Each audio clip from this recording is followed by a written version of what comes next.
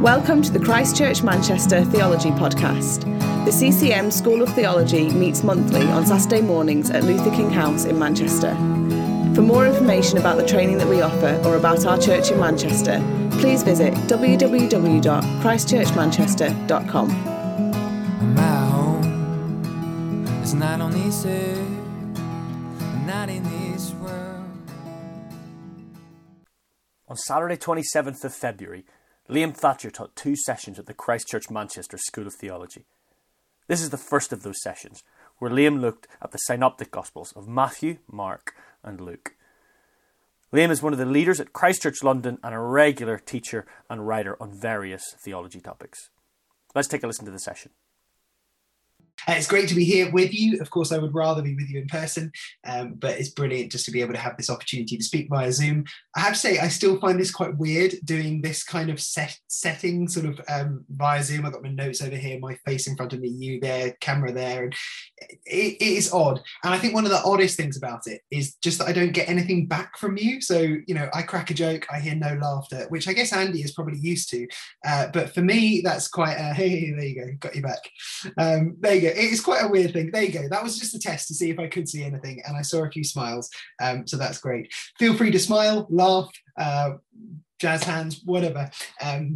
Hopefully today will be a bit interactive and we'll have some time for questions, some time for discussions, that sort of thing. And I'm really excited about it. And so just so you know, I am in London, as Andy said. I'm a teaching pastor at Christ Church London. So I live here in Southwest London with my wife and small daughter, who will probably just burst in behind me at some point and do something cute and hilarious behind me and turn me into an internet sensation or something like that.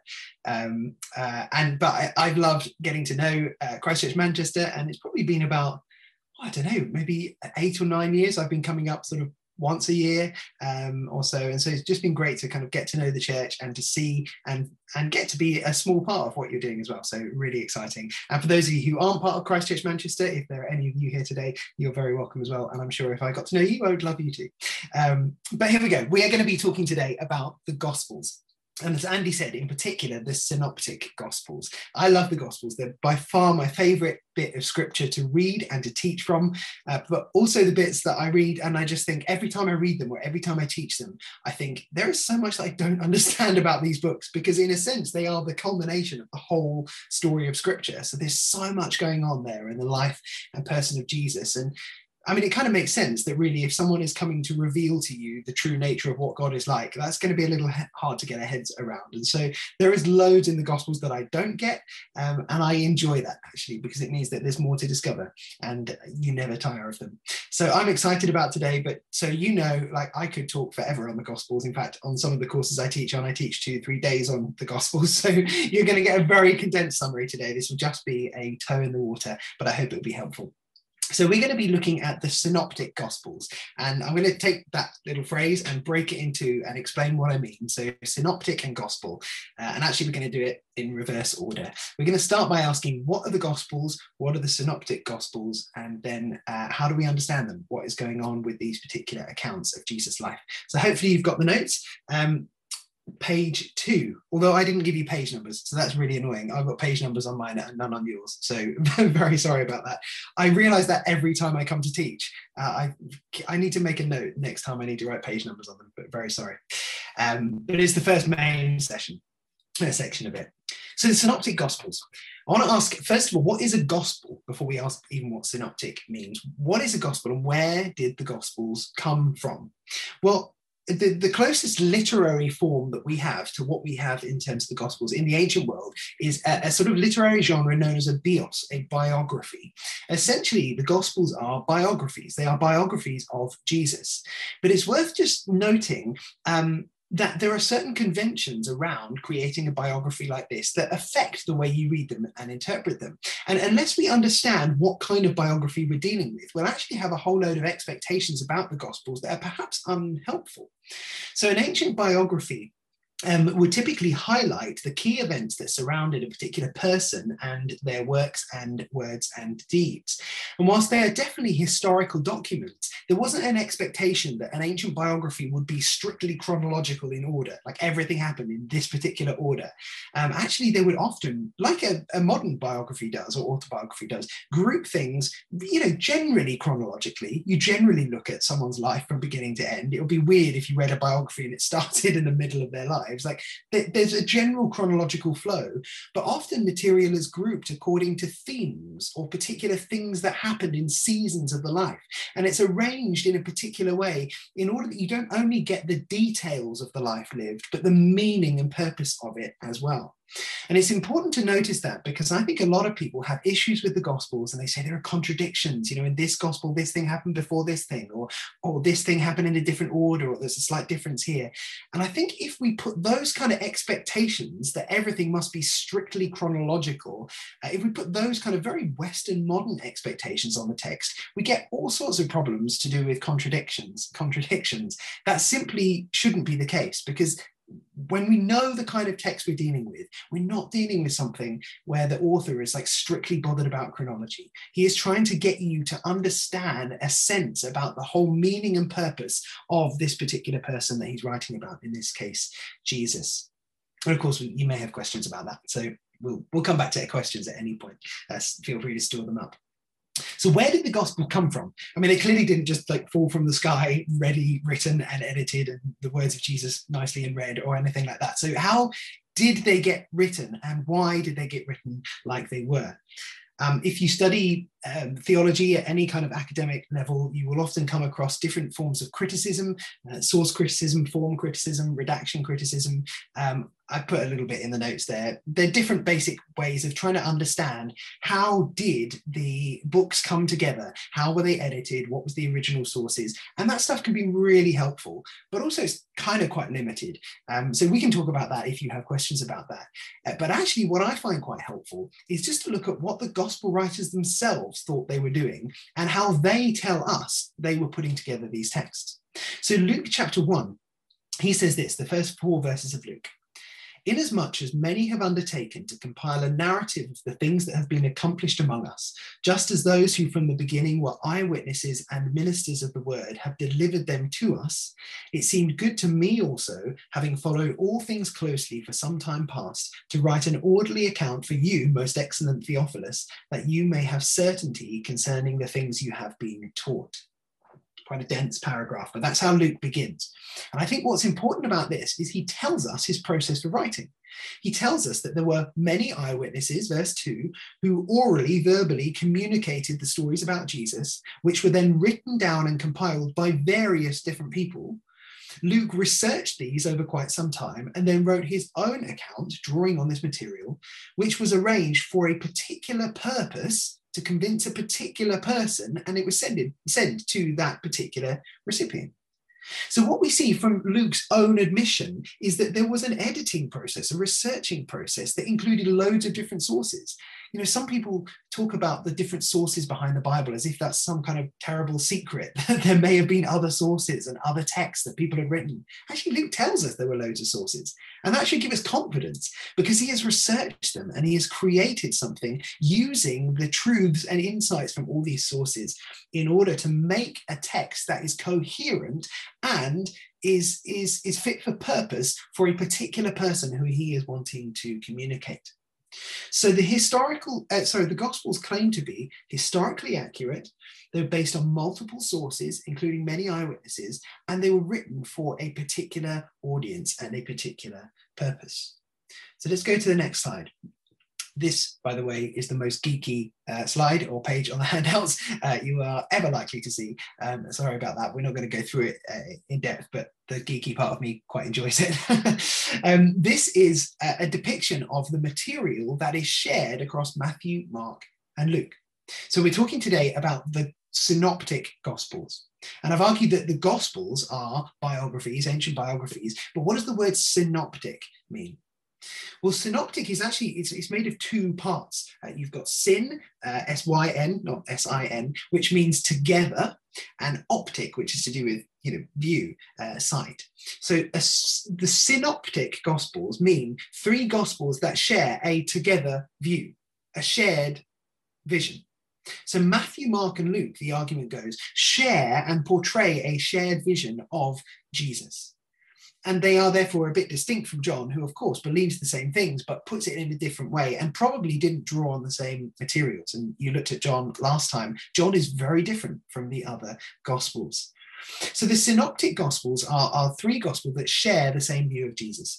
And the most likely hypothesis is that Mark was probably written first, and then Matthew and Luke probably both had access to Mark's gospel and a whole load of other texts as well, and then wrote their texts based on that material they had. And then John was probably written entirely separately. And so if you look at the geeky chart on the right, you will see that there is an enormous amount of Mark's gospel that is found in the other gospels. 76% of Mark's gospel also appears in Matthew and Luke. And so I think it's quite clear, and most scholars, I think, agree with this, there is a huge amount of not only shared understanding, but also shared material. It's like they had access to each other's work. And so probably, I wouldn't die for this particular view, but probably Mark came first, probably written mid to late 50s, Matthew maybe late 50s, early 60s, Luke probably early 60s. And then many scholars talk about this other text, which I put there cryptically, called Q. And if you've ever come across this and wondered what on earth is this text, Q, people hypothesize, is another source that the gospel writers drew from in the writing of their own texts. And there are all sorts of reasons why people think that this text exists. And the reason it's called Q is it comes from the German word Quell, which means source. It may exist, but we don't know. We have no access to such a text. And it, to be honest, doesn't bother me if it does exist. What I find a bit strange is that when I did my master's at King's College London, I would go to the library and I'd sit there in the Gospels section, and there were just vast shelves of books all about what Q may have been like and trying to reconstruct Q. And there were more books on Q than there were on Mark's Gospel, which I found baffling because Mark's Gospel definitely exists and Q's existence is just a hypothesis. So quite strange. But to me, it doesn't bother me, the idea that there was a Q. There absolutely was a Q, and an R, and an S, and a T, and a U, and a V. And we know that, not because they were called that, but because Luke says, I drew from a ton of different sources. Like there were loads of sources available because Jesus' life and words and ministry were so precious that people were talking about them and they wanted them to be written down so that future generations could know. So, what are the Gospels? They're biographies about Jesus. What are the synoptic Gospels? Well, they are Gospels that share a common view about Jesus. And they probably share one another's sources as well. So when we're looking today at Matthew, Mark, and Luke, we are looking at three writers who have written still very different biographies about Jesus, but they cohere together. They seem to share a whole load of material and probably actually worked off one another to some degree. So next page in the notes. Actually, we won't dwell on this, but if you want to see an example of how things cross over, this is quite helpful. The feeding of the 5,000 in all four Gospels, actually. It's really interesting to see the number of words that are used exactly the same in different accounts. And I think it's quite clear that John is an entirely independent account. I mean, he literally uses a different word for fish, which is quite a big deal. Whereas the other Gospels seem to have used the same sort of source material. You can look at that. Maybe it's a bit geeky. Maybe it would be helpful to demonstrate it. But on to the next page, page 5 in my notes. Sometimes people ask, well, why do we actually need multiple editions of the Gospels? Like, why do we need more than one? Why do we need 3 or 4? Why are there differences between the accounts? And I think for me, the answer is because each of the gospel writers is trying to communicate something of this vision of who Jesus is, but each of them maybe is writing for a particular reason or wants to focus on a particular aspect of Jesus. Maybe they have particular concerns in mind, or they're writing to a particular audience. And so they have selected the material that works best for their purpose, for their agenda. And some people think that's quite troubling, particularly if you have the idea that basically God just sort of dropped this gospel into people's minds. The idea of the writer having an agenda may seem problematic to some people. I don't think it needs to. Luke had a particular person he was writing to who he wanted to convince, and he knew, if I want to convince this person, I need to put the story across in this particular way to reach their concerns, their situation. And that's what each of the gospel writers has done. And so we're actually going to take some time today to think, what were the gospel writers trying to do? How were they going to, how did they want to particularly portray Jesus? But let me just sort of set up two thoughts, which I think are important in this. Why are there differences between the accounts, and why do we have more than one in the first place? Well, firstly, the authors were selective. They had a lot of material to draw from. They couldn't include it all. I mean, John even confesses that, if I'm allowed to go outside of my allocated gospels today. Jesus says that in John 20 and 21, John says it, Jesus did many other signs in the presence of the disciples, which are not written in this book. There are also many other things that Jesus did. Were every one of them to be written, I suppose that the world itself could not contain the books that will be written. Like John's saying, there is so much that Jesus did, so much to say about him, that of course, any writer has to be selective. I'm only covering a tiny amount of the Gospels today. I'm only covering a tiny amount of the bits that were written. There's so much more about Jesus that could have been written. Any communication by necessity has to be somehow selective. So the authors were selective, but they were also creative. It's not just that they looked at the material and thought, well, what bits would I like to keep in and which bits should I kind of get rid of? Actually, they had a particular idea in mind. And so it's not just what do I keep in, what do I keep out? But with the stuff that I am including, how am I going to creatively arrange it in a particular way in order to help people to understand my meaning? So when you look through the Gospels, you find that they are creative texts. They're not just written down like every detail about Jesus in a really monotonous, detailed way. They're creatively arranged. They're artistic creations. So the Gospel writers selected material and then arranged it in order to draw out the themes they particularly wanted to emphasize. So in some Gospels, for example, you have all the miracles grouped together. And it's not just that Jesus spent 1 week doing miracles and then moved on to something else. Like they're arranged together for a particular reason, because the gospel writer wants you to feel the force of, wow, just constant stream of miracles. This tells you something about Jesus. Other gospel writers tend to maybe break up the miracles and the teachings, maybe put a teaching next to a miracle, then another bit of teaching and a miracle. And you've got to think, why do they do that? Well, maybe there's actually a connection between the miracle that is put next to the teaching, because the miracle helps us to understand the teaching, or the teaching helps us to understand the miracle. And it's not the case that it either did happen all in one group, or this teaching necessarily happened next to this miracle. But the writer has chosen all this stuff that Jesus did and is true about him, and thought, how do I arrange this in such a way as to really help people get the meaning that I want to communicate? So it's worth thinking about them as creative texts. And just like any creative, like a filmmaker or a musician or a music arranger, that's not a term, a producer, that's it, might take all this material and then creatively arrange it, leaving some stuff aside, putting stuff in different orders to when they originally happened. That's what the gospel writers are doing. Think of them like a film director. A film is not shot in strictly chronological order. Maybe you do all the stuff that happens in one particular location, or all the stuff that happens in another location. And then in the editing, you move it around in order to tell the most compelling story possible. That is what the gospel writers have done. And that shouldn't trouble us, I think. They were selective and they were creative. And there are loads of examples that I can show you about this, and we'll get into some in a moment, but just one simple one. And if we were together, I would probably actually get you reading this out and talking it out and feeding back, and it would be way more interactive than we're able to be today. But one little example worth looking at is the temptation passages of Jesus in the wilderness. They're recorded in Matthew 4 and Luke 4, but they're quite different. The temptations are in a different order. And some people find that troubling. Actually, I think it's quite helpful. When you understand the purpose of the gospel writers, you can see why they did it that way.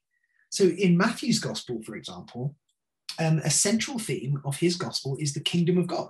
He talks about it all the time, more than the other gospel writers.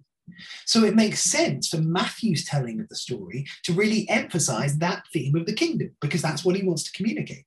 And so in the temptation passages, how does it end in Matthew? It ends with Satan offering the kingdom to Jesus by means other than the means God intended. So that's the culmination of the temptation. Why? Well, not necessarily because that's the order it happened in, because that's what Matthew wants you to focus on, to understand is going on in that moment. It's about the kingdom. Whereas in Luke's gospel, Jerusalem and the temple is a massive theme. That's not to say the kingdom's irrelevant, like it's there, it's strongly central to Luke, but everything, as we'll see in a moment, builds to Jerusalem and the temple in Luke's gospel. So how do the temptations end there?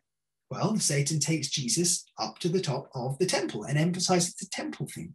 Again, I don't know exactly what order it happened in, but I get that the writer is trying to communicate something about this moment. Like, here is my main theme, kingdom or temple. And here is how Satan is trying to subvert that main theme, but Jesus wins the victory. Do you see the point? Yeah, a couple of nods, thumbs up, smiles. No shaking of heads, no storming off angrily. So I take it that you're with me.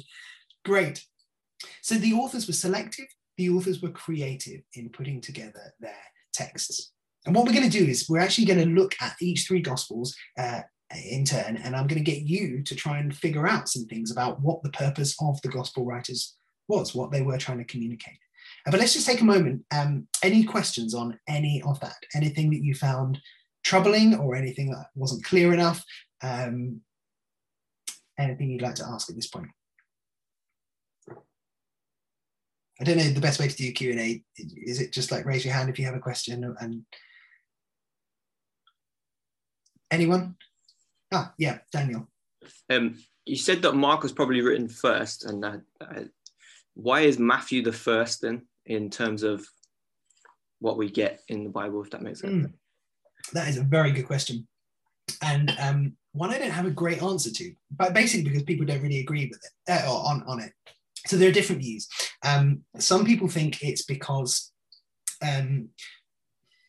well, I guess there are loads of views. Partly that's the way that the church history, when the Gospels were collected together, they were often put at the beginning, and so it sort of preserves that order. But it's not clear why the church fathers did that. One of the theories is because Matthew is probably the most Jewish gospel and has the most connection to the Old Testament. So, and of course, bear in mind that originally people weren't reading the Bible like this, where you turn the page and you go from Old Testament to New Testament, like in the space of a page. But some people argue that because Matthew has the most coherence with the Old Testament, he was probably put first in order to sort of continue the thread through, if you see what I mean. That's one theory. And there are various other theories. I think that's probably most likely, as far as we can tell. But it's weird, actually, because Luke and Acts are two-parters. So if I were arranging it, I probably would have gone, like, I don't know, like Matthew, I probably would have gone Mark first because it's chronological, and then Matthew, and then I probably would have put Luke and Acts together and then John separately. But, we're all different.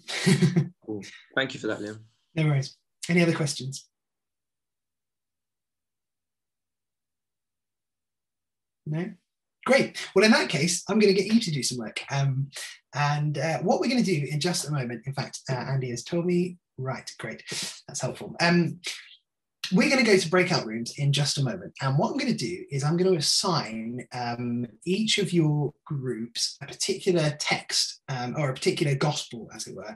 And I'm going to give you each a challenge to try and figure out something about the gospels. So each of the gospel writers is selected, and they're creative. They have a particular vision of Jesus that they want to communicate to their hearers. And so what we're going to do is we're going to try and figure out what have they done with this material in order to help us to understand particular resonances or focuses of Jesus' life and ministry. So I'm going to give you different tasks. And for each gospel, your task will be slightly different. But essentially, I want us to try and answer two questions. Who is the Christ? And what is the crisis? Which is beautifully alliterative. So who is the Christ and what is the crisis? By which I mean this. Who does this particular gospel writer want me to think Jesus is? What do they particularly want me to understand about his life and how he fulfills Old Testament prophecies? That's who is the Christ. What particular aspect of his character do we want to emphasize here? And then what is the crisis? What is the particular thing that Jesus has come to do, or the particular thing he has come to deal with? What's the particular problem he has come to confront? And the way we're going to do it is we're going to do a slightly different exercise for each group. And so we've got 7 groups. Probably should have thought about this before. We're going to do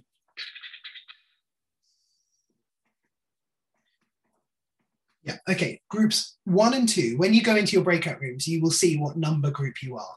And so I'm going to put this in the chat if I can do that. Oh, I can't do that actually. So maybe Andy, you might want to pop it in the chat if you can message the whole group. Just to remind you, if you are in groups 1 or 2, then I want you to work on Matthew's Gospel. If you are in 3 or 4, I want you to work on Mark's Gospel. And if you are in 5, 6, or 7, I want you to work on Luke's Gospel. There you go. So 1 or 2 is Mark, 3 or 4 is, 1 or 2 is Matthew.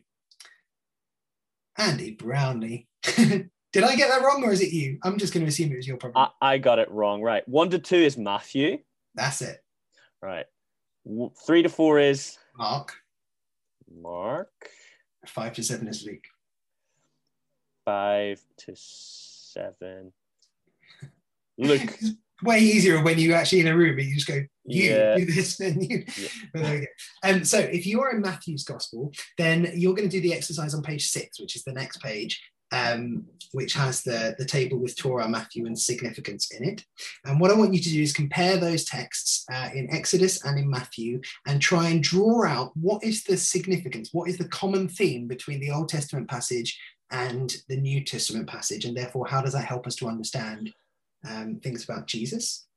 If you are in Mark's Gospel, I want you to do the exercise on page 9, where it says whose son is the Christ, and there are 3 columns. And I basically want you to work through some of those texts. You don't have to look through all of them, because once you've looked at the first couple, you'll get where I'm heading. And try and work out what is the title that is given to Jesus, who says it, and is there anything particularly significant about it. And then if you are in Luke's Gospel, I want you to do the exercise, which is on page 11, where there's a whole series of boxes kind of going around the page. And you'll see that some of the Old Testament passages and New Testament passages sort of cohere.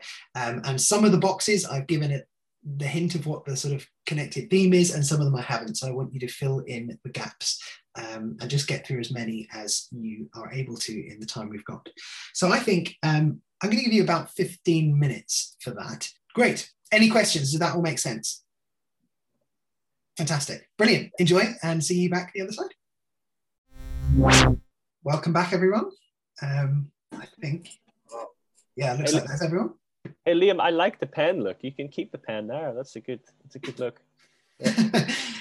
I'm kind of wannabe gangster. Great. I probably won't do that because it's easier to talk without a pen leaking in my mouth and bitten off the end as well. That's awful, isn't it?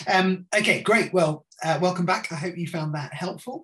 And well, we're about to find out what you found. So actually, this is great. I've still got the list of breakout rooms so I can see who's in each group. That's very helpful. Great. So what we're going to do is we're going to kind of go through each of the Gospels in turn. And kind of get you to feedback. And this sort of forum is slightly odd for feedback because it's hard to know like who's going to feedback and how are we going to manage all that. So it might be slightly awkward, but we'll get through it. And I'm excited to see what you picked out from the exercises. So we're going to start with Matthew's Gospel. And so we're on page 6 of the notes. Matthew, just to give you a bit of background, is often described as the most Jewish gospel, partly because of his attention to detail around Jewish customs, his focus on ethics, on the law, his criticism of the Jewish leaders, and his regular reference to Old Testament scriptures, either explicitly or through sort of allusions. It may have been written to Jewish Christians or Christians in areas with large Jewish populations. It's hard to be sort of exact about that, maybe Syria, maybe Palestine. And the purpose seems to be helping them to see how Jesus is the fulfillment of the Old Testament and giving them an ethical framework for how to live as kingdom people. And a large amount of Matthew's Gospel is given over to teaching. There are huge blocks of teaching, more so than in the other Gospels, although, well, arguably John is quite similar in that regard. So people who were in groups 1 and 2, I'd love to, maybe we'll get someone who was in group 1, so that's Andy, Daniel, Keith, or Peter.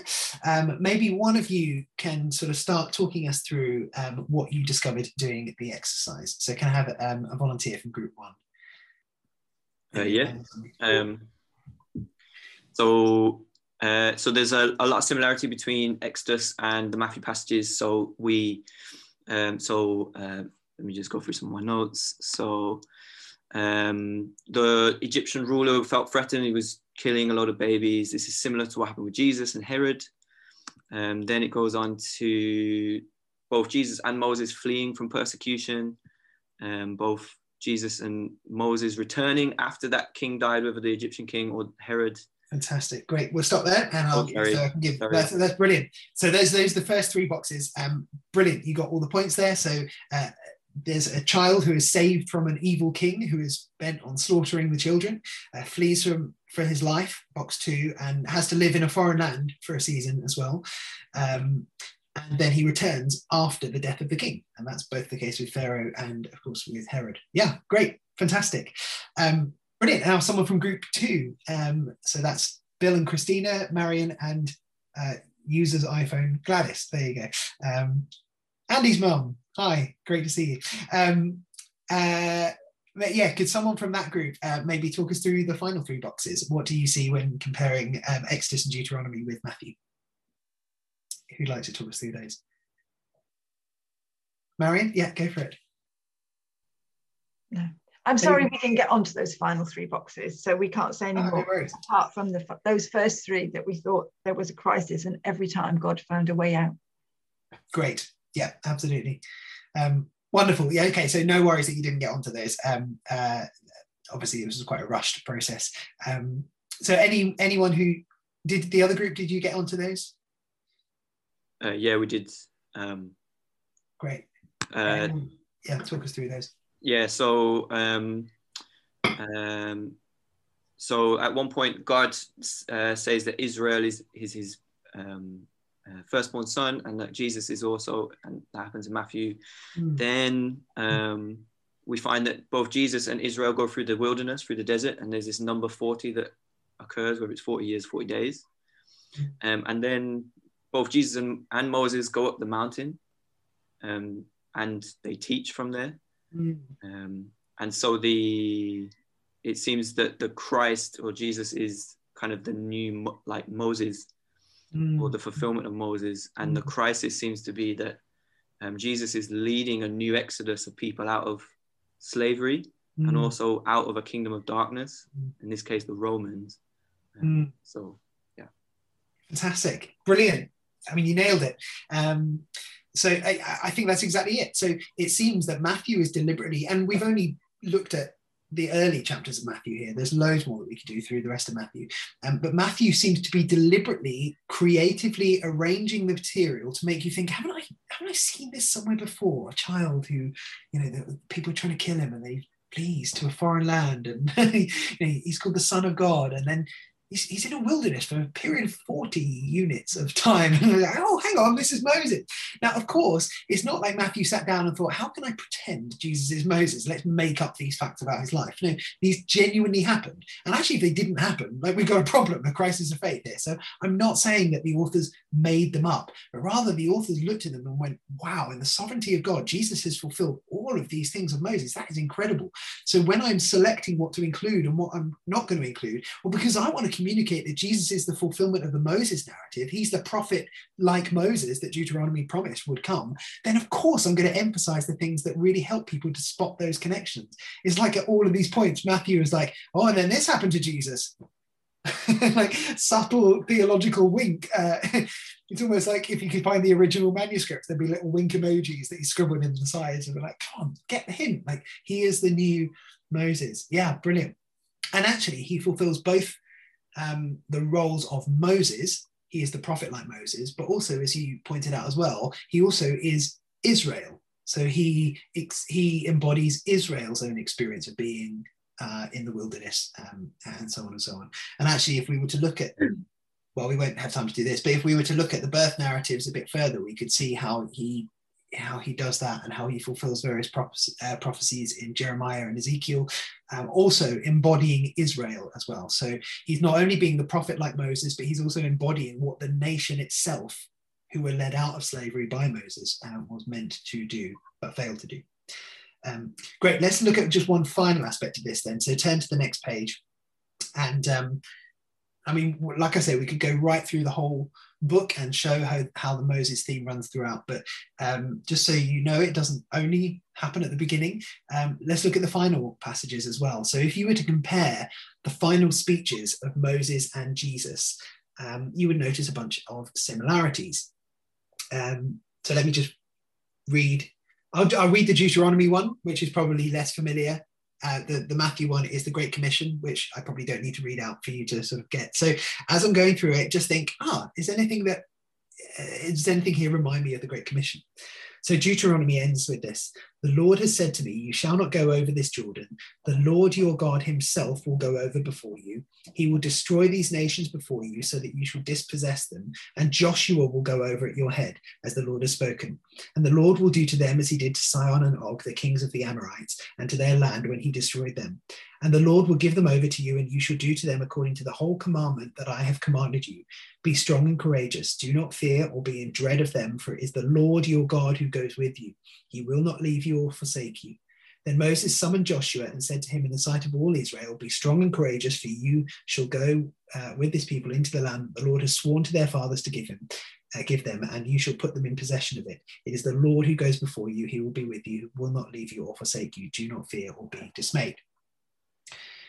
Any themes from that particularly stand out and remind you of the Great Commission? Anyone want to suggest a few? You don't have to be in groups 1 or 2. Anyone want to suggest some things? Carol, go for it. They're being sent out, aren't they? In both cases, that yeah. Go and do what I've asked you to do. Yeah. So they're both being sent out. Where are they being sent out from in both cases? I suppose from the safety of home, or what they consider a safe place. It's actually going out in faith, isn't it? Yeah. More particularly, they're both on a mountain. So they're up a mountain. And so if you're familiar with the Old Testament story, there they are on a mountaintop, and Moses sends the people out into the land. And so you're up a mountain with Jesus, like at the Sermon on the Mount. I think Jesus deliberately chose a mountain for his body of teaching that is similar to the giving of the law in Sinai. And so you're up a mountain and you get a commission, go to the land. This time, not just to the promised land, but actually to the nations, right? So there's this broader fulfillment of the commission. Yeah. What are they told to do to the nations in each passage? And is there a similarity or difference there? The Deuteronomy one is possession of the land, and I guess by like sharing the gospel and like, you know, trying to encourage people into the kingdom of God, it's also like kind of taking possession, like you're going out and trying to like claim like ground for God, if that makes sense. Yeah. So there's still there is a sort of claiming ground, but the manner in which it's done is quite different. We run alpha courses. We don't slaughter people, or at least I don't in my church. I can't speak for all of your churches, but like our commission is slightly different, right? So we go out and yes, we take the land, which is now not just one little bit of land, it's actually the whole of the world. But the way we take it for the kingdom is not through force, it's through the sharing of the good news of Jesus. Yeah. I'll just sort of fill in the other gaps. So in Deuteronomy, not because you're not doing a great job, just because we need to move on. In Deuteronomy, it talks about doing all that I command. In Matthew, it's do, but also teach all that I command as well. So there's a passing on of this stuff. The Lord himself will go before you in both accounts. God will never leave you or forsake you is the promise in both. In Deuteronomy, who is it that actually goes ahead into the land? So it's not Moses, right? Who is it that goes? It's Joshua, right? What was Jesus' name? Yeshua. Joshua. He is the one who literally goes into the land and then sends us to go into the land as well. Both names, Joshua and Yeshua, mean God is salvation. Yeah. So I think right through the whole of Matthew's gospel, as you found in your group work, Matthew is depicting Jesus as the fulfillment of Israel's story, and in particular the fulfillment of Israel under the Mosaic leadership. And Jesus is the new Moses who leads the people out of captivity, no longer to Pharaoh, but actually to other powers as well. And if we had time to look through this, I could show you how actually in many ways the Pharaoh is, or rather the Satan is depicted in sort of Pharaoh language right through Matthew's gospel as well, which is quite interesting, as are some of the religious leaders, which is maybe another aspect of it. So who is the Christ? He is the new Moses and the new Israel. What is the crisis? Israel is in bondage. The people of God are in captivity. They need to be set free from the powers that are holding them so that they can go and take the land, now not forcefully, but with the gospel, which is the fulfillment of the Abrahamic promise as well, right? They will be blessed to be a blessing to the nations, the whole world. And as they go, the Lord is with them as he was with the people of God. Great. Good work. And for those of you who weren't in the Matthew group, I hope that makes sense as well. So you've obviously not read the same passages as the others, but I hope that still connects with you. So let's do Mark next. So page 8. Mark, as I argued, was probably the first of the Gospels to be written. And Mark is different from Matthew in that it was probably written to Gentiles. And we get that because he translates various Aramaic phrases and he explains Jewish customs. So he explains hand washing and why they do it and what the Old Testament reference is, which you probably wouldn't need to do if you're writing to people who were well versed in the Old Testament and regularly wash their hands, which is not to say the Gentiles didn't wash their hands, but they didn't have the ceremonial significance to do with it. Mark himself was not an eyewitness, but many of the church fathers say he was Peter's interpreter. So probably Mark is writing Peter's account of the gospel. We know that Mark and Peter had a close relationship. So in 1 Peter 5:13, Peter refers to him as my son, like Andy did to me at the beginning. And if you compare sort of Peter's proclamation of the gospel in Acts chapter 10 to Mark's gospel, they basically follow the same sort of structure. So it seems that Mark was so familiar with Peter's portrayal of the gospel, probably heard him preach the same gospel sermon over and over and over. And so when he writes down Peter's account, he follows the same sort of structure as well, because he's trying to convey the heart of Peter's message. Great, wonderful. So next page, I gave you 3 groups of texts and asked you to think, what is the title that is given to Jesus? By whom is it given? And what is the kind of scriptural significance of that? So that was groups 3 and 4. So that's Abby, Anna, Lizzie, group 3. Andrew, Beverly, and Francesca were group 4. Was someone from group group 3 rather, Abby, Anna, or Lizzie, someone like to talk us through that first column? Who'd like to talk us through? Yeah, I can do that. So the title in the first column is the Son of God. There's like in each reference, it kind of talks about how Jesus is the Son of God. By whom is it given? In each reference, it's said by someone completely different. Like in one, it's a centurion. In another, it's evil spirits. And so we kind of came to the conclusion that it must be a title that has been given by God and is just being affirmed by those other people. And yeah, to be honest, we got a little bit stuck on the what is the significance? And I think I'm overthinking it, but essentially the significance is that Jesus is the Son of God. Is that, am I right on that? yeah. Sorry. The danger with this is always that you think, oh gosh, this must be too obvious. Like he must be trying to trick me. So it is always tricky not overthinking it. I'll unpack it a little bit for you. But yeah, brilliant. So you're right. So the title here in these references is the Son of God. And there aren't that many references to it, other than 3 in Mark's Gospel.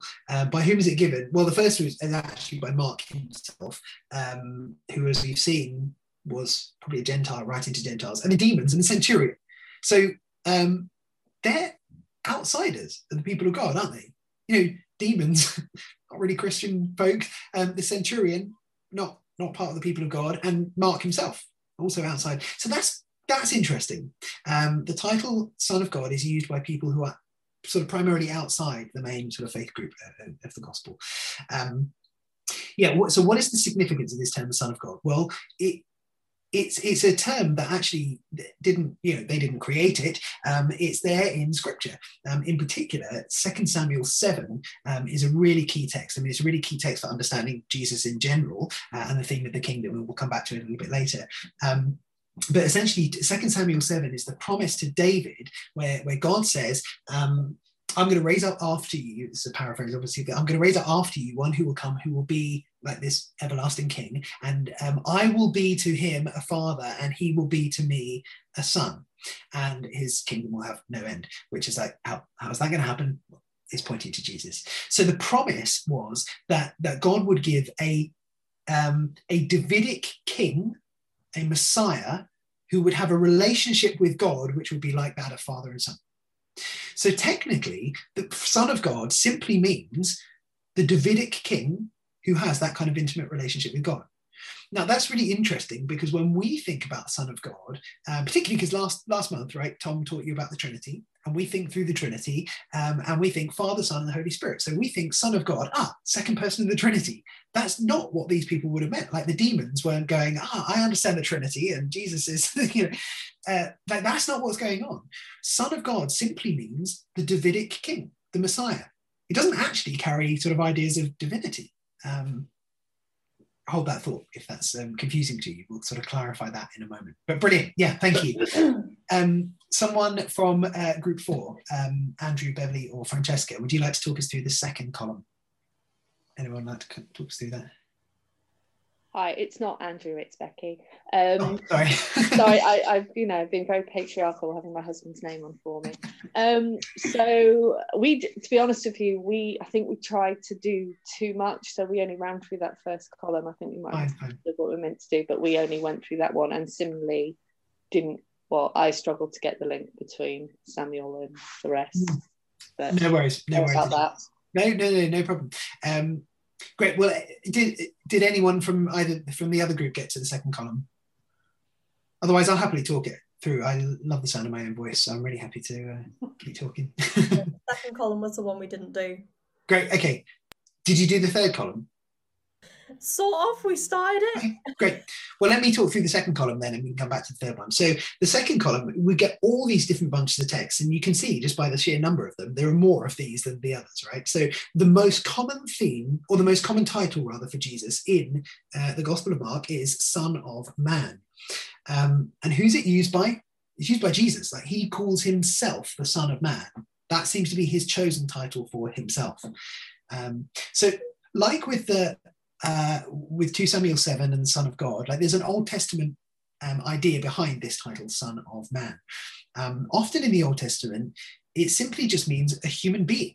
So in Ezekiel, for example, it's used about 39 times, I think it is, often used of Ezekiel himself. So God calls him Son of Man, and he just means human being, one who has human descent. Like when C.S. Lewis says, son of Adam and daughter of Eve, it's that kind of idea. You're just a human being. But over time, it came to take on a bit of a technical meaning, not only as a human being in general, but a particular human being. So Daniel chapter 7 is it's just a baffling passage. Daniel 7 and 9 in particular. I won't sort of read it to you or go through, because this isn't a day on Daniel, but that will be fun. But basically, there's this strange sort of scene in Daniel where there are these beasts which represent these different nations, which are all waging war against God's chosen Messiah, who is this human being, this Son of Man, who represents the nation of Israel. So he's a human, but he is a human who particularly represents the whole of the nation. And so there's this battle going on. The beasts are waging war against God's people. There's the Ancient of Days, who is in this courtroom scene.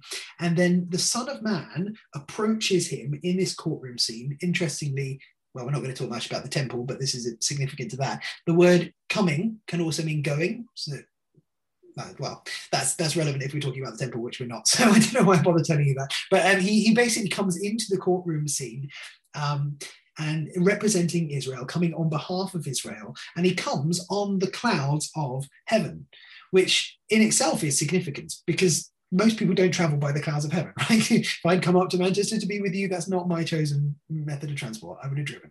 So who comes on the clouds of heaven? God himself is the one who comes on the clouds of heaven. So you've got a human being, Son of Man, who somehow represents a nation and somehow travels like a god. Like, there's something quasi-divine about this character. And basically, God gives victory to him over the beasts. And there's something something strangely divine about him. And this is the term that Jesus used mostly to refer to himself, which is interesting. When we talk about Son of God, we often think, second person of the Trinity, Father, Son, Holy Spirit, that's a divine title. It's not. It just means Davidic king. We often think Son of Man, that means human title. And given that Jesus was man and God, we tend to think Son of God refers to his divinity and Son of Man refers to his humanity. It's the other way around. Actually, Jesus claiming to be the Son of Man, he is claiming this. He's claiming to be this one, the one who represents Israel, who will ultimately get the victory and somehow has a godness about him in the process as well. And I think we see that in Mark chapter 14, where Jesus is standing before the high priest, and the high priest says to him, "Are you the Messiah, Son of God?" Right? Are you claiming to be the one who is in the Davidic line, who is coming to establish the kingdom? And Jesus says, "I am, and you will see the Son of Man seated on the cloud, coming on the clouds of heaven, seated in the throne of power and coming on the clouds of heaven," right? So I am the Son of God, I am the Messiah, and I'm more than that. I'm actually the Son of Man, and you'll see me fulfilling Daniel 7. And what does the high priest do? He tears his clothes and he says, "You have heard the blasphemy." Why? Because he recognized that Jesus is claiming to be more than simply the Davidic king. He's also claiming to be somehow God himself. You with me? There may be a lot to take in, but I think that's quite significant. That is the claim that Jesus makes of himself. The third claim then, in the third column, is that he is the Son of David as well. So this is a phrase that is used a couple of times of him, maybe, I think 4 times. And interestingly, it is used by blind Bartimaeus and the teachers of the law, which I think is quite interesting. One of them is blind and gets healed. One of them claims to be able to see, but is truly blind. And I think there's a contrast there between blind Bartimaeus and the teachers of the law, who Jesus regularly calls blind guides, right? So there's something going on there that I think is interesting. And again, Son of David simply means the Messiah, the one to come in the line of David. And there's a little riddle about sort of what that means. But basically, Jesus is being shown to be the one who is to come, who fulfills the Davidic prophecy. And again, there's a sort of riddle around Psalm 110, which we probably don't have time to look at, but where Jesus sort of says, well, this Son of David seems to be a bit more than just a king, because actually God seems, in the Psalm, he seems to be referred to almost as the Lord. What's going on there? There's a sort of hint of divinity. Okay, so who is Jesus? He is the Son of God, he is the Son of Man, and he is the Son of David. Those 3 titles, which are all sort of interwoven, but shared sort of different layers of what he has come to do, who he has come to be, and hint at his divinity. Actually, more explicitly than that, I think they claim his divinity, and Jesus claims it of himself. Flick ahead to the next page, page 10. And I'm conscious of time, so we won't sort of go through this in much depth. But essentially, there are 3 kind of main themes to Jesus' ministry in Mark's Gospel. So it falls into basically 3 sections, as it were. So there's the activity of Jesus. So he does so many healings and miracles and exorcisms. So basically chapter 1 to the end of chapter 8 is just all demonstrations of the power of Jesus again and again, again, again, again, so many miracles. And then essentially from that point onwards, there's, after a demonstration of Jesus' authority, it's all just this testing of Jesus' authority through opposition and suffering, of course, building up to his death. The word immediately is used 42 times in Mark's Gospel compared to 7 in Luke and 4 in John. Like, it's a breathless gospel. It's like Jesus did this, and immediately he did this, and immediately he went here, and immediately he healed this person, immediately he did this. And it's like, whoa, Mark, like calm down. But I think it gives you the sense that Jesus is proactive. Like he's in a battle, and he is doing a battle against the powers. He is doing a battle against sickness and against death and against the Satan. So the first major theme is really the activity of Jesus.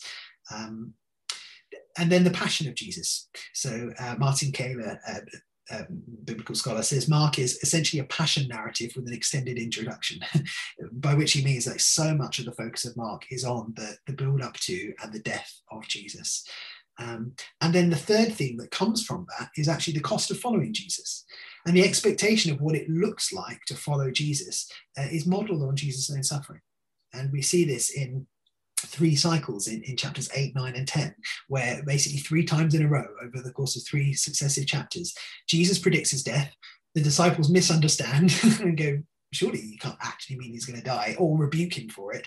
And then Jesus uses that as a lesson to say, yes, and if you follow me, this is the cost of discipleship. And so we see that repeated. And the fact that it's there, 3 chapters next to each other, shows us that Mark wants us to get this point. We get the activity of Jesus, what he's come to do. We see the suffering of Jesus, and then that becomes a lesson. Like, your life is to follow that same sort of pattern of Jesus. So who is the Christ? He is the Son of Man, the Son of God, and the Son of David. And what does he come to do? What's the crisis? Well, I think it's something to do with the powers. There are powers at work in this world. There is suffering, there is pain, there is death. There is demonic oppression, and Jesus has come to deal with that. And the way in which he does it is actually to enter into our suffering. And then that becomes the way that we get saved, but it also becomes a pattern for our own lives in some sort of way. I'm aware this is ridiculously quick. You know, I could teach a whole day on Mark. I could teach a whole day on each of these Gospels, and we still wouldn't scratch the surface. But I hope this is helpful, just to see, if nothing else, it's quite different to Matthew, right? And it's quite different, again, to Luke. So let's go to Luke next. And we had 3 groups of people for this. I'm going to learn my lesson 3rd time round, and I won't start with one group and work the way through, because then that puts the pressure on the final group who might have not got to the end of the exercise. So anyone from those 3 groups, 5, 6, and 7, feel free to chip in. So if we look through Luke's gospel, there are some comparisons, I think, to a particular Old Testament story, which comes in 1 and 2 Samuel. And I think there's a deliberate reason for that. So the first box, the story of Luke begins with a couple. There's Hannah and Elkanah in 1 Samuel 1, and there's Elizabeth in Zechariah. Box 2. What is significant about those 2 texts and about this particular couple? They were old. They are, sorry, I missed that. Old. Yep. They and anything have else? children. They couldn't have children. Yeah. So in both cases they're old, and the woman is barren, which again is often a hint in Scripture. God is about to do something, right? Because where something seems impossible, either literally in people's lives, or actually barren women often are a prophetic picture as well of something that God is going to do. He is going to bring life. He's going to do a miracle. Great. So what happens next is a temple encounter. I think it was also the Holy Spirit as well, because it was through the Holy Spirit that actually happened. You know, it was said, the angel came and said, this is what the Spirit of God is going to do, and basically God did do that. So he fulfilled his promise, or what he said he was going to achieve. And obviously from that, the children that was born went on to do God's work throughout the world. And I think it's left with the Holy Spirit, and for us to obviously come to know the Lord, and for the Spirit to live through us. Fantastic. That's great. One of the weird things about Zoom is I have no idea who just said that. Oh, it's Pearl. There you go. You're hidden behind my notes. Great. Thank you, Pearl. Absolutely right. Yeah. So actually what happens next is that they have an encounter, a divine encounter. It takes place in a temple. And there's something about the Spirit just breaking in, which results in box 4. What happens? That's as far as we got. I don't know. We was trying to get into Samuel and everything like that, but sure. That's the thing that mainly popped out to me anyway. Great, no worries. God intervenes in their childlessness. And so he gives them a miracle child. Yeah, miracle child. Yeah, brilliant. And in both cases, this miracle child grows up to be a prophet, right? So we get that with Samuel, we get that with John the Baptist, and both of them seem to have a similar sort of ministry if you compare their stories. So what results in the next box, I'll just sort of talk through these, and maybe I'll sort of just ask for time, and then maybe you can comment if you have any comments. So what results there in both cases, next empty box, is a song of triumph.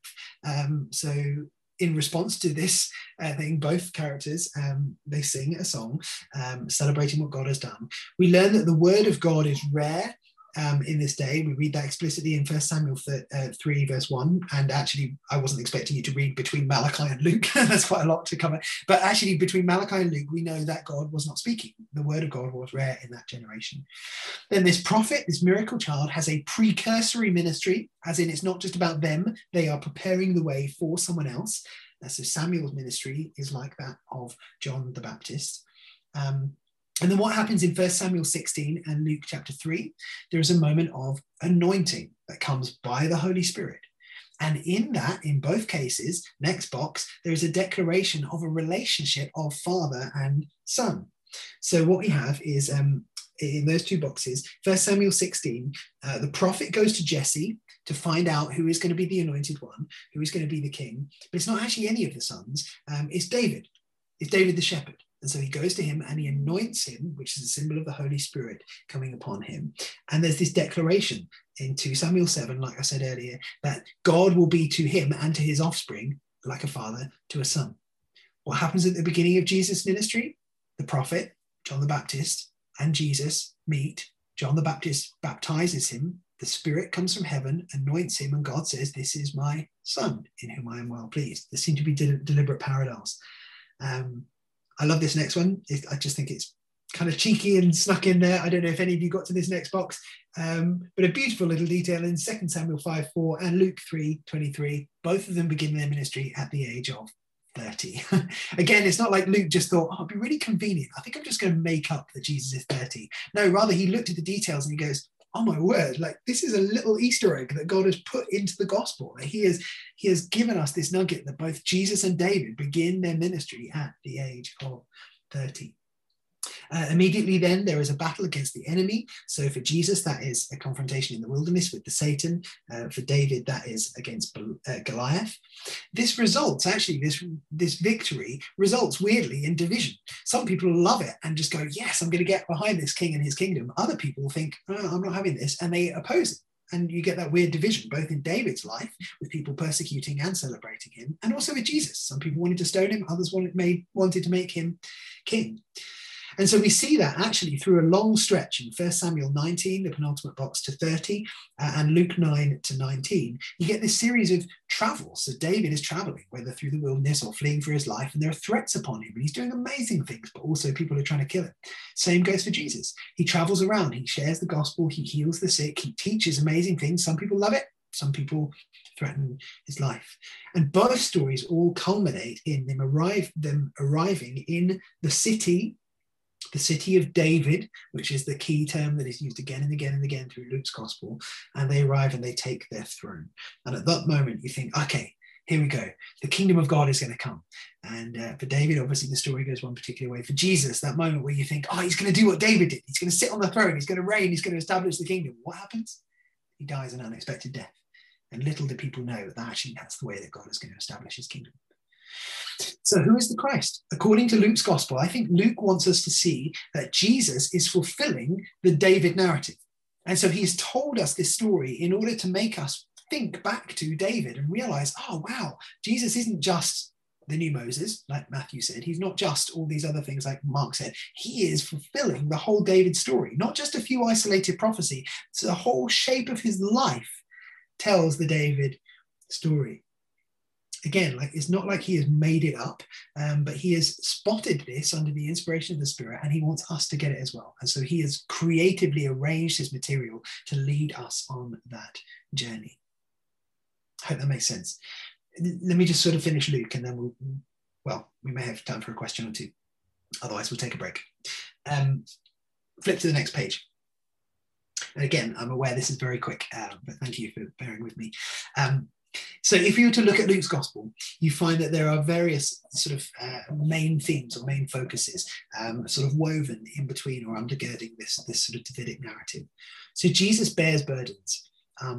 We see this really strongly in Luke's gospel. Jesus is so compassionate, and in particular, he is compassionate towards people who wouldn't normally experience compassion from religious leaders. So he appears to the meek and lowly. So actually we see that we get Mary's viewpoint in the birth narrative, and we're told about her family rather than Joseph. We get the story of the shepherds rather than the wise men, so that the sort of the common people rather than the elite. We get the wise men in Matthew's gospel. The angel appears to Mary rather than Joseph, which happens in Matthew's gospel. Again, Luke's not denying that these other things happen. He just chooses to focus on one particular aspect of the story that helps his message. We get loads of warnings to the rich in Luke's gospel. Jesus eating with sinners, with the lepers, with the cripples, with the blind, with tax collectors. We get the stories of the lost coin and the prodigal son. Women are mentioned way more in Luke's gospel than the other gospels, and probably than in any other ancient text, really. Mary is mentioned 13 times, the widow of Nain, the widow woman with ointment. And the Gentiles are mentioned a great deal as well. So we get the story of the Good Samaritan, which is an oxymoron if you were living at Jesus' day. Can a Samaritan be good? They're outside of the people of God. No, says Luke, there is a place for these people in the kingdom, and he celebrates them. And the centurion himself responds to the good news. So there's this sense of Jesus bearing burdens and caring for people, but then he also provides strength to his disciples to also bear burdens. So so Luke's gospel both begins and ends in the temple, which I think is significant. That is the place where you meet God.